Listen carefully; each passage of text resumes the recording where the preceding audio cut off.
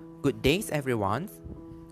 This podcast is recorded for the use of PGT436E, and I am Xiang with metric number 136679.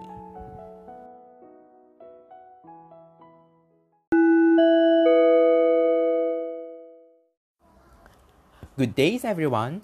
I am Mr. Tan.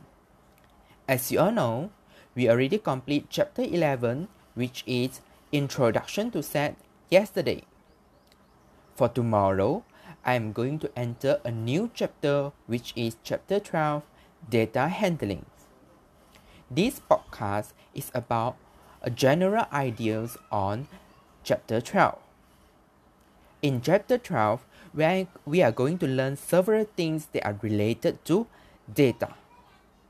At the beginning of these lessons, we are going to learn what is data handling and what is data processing.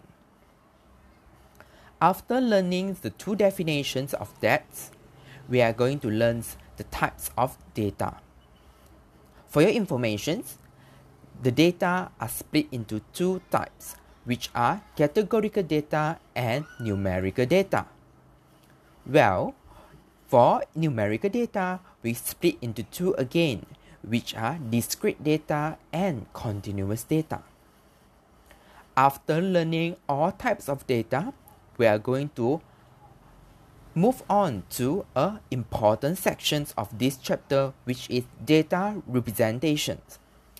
There are 5 types of data representations that you are going to learn, which includes bar chart, pie chart, line graph, dot plot, and last but not least is stem and leaf plot. It is very important that you are familiar with the data representations.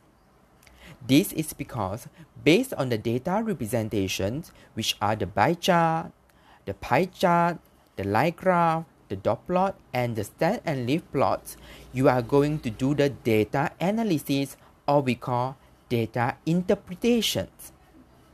Based on the data interpretations, you can extract the important information and useful data for further actions.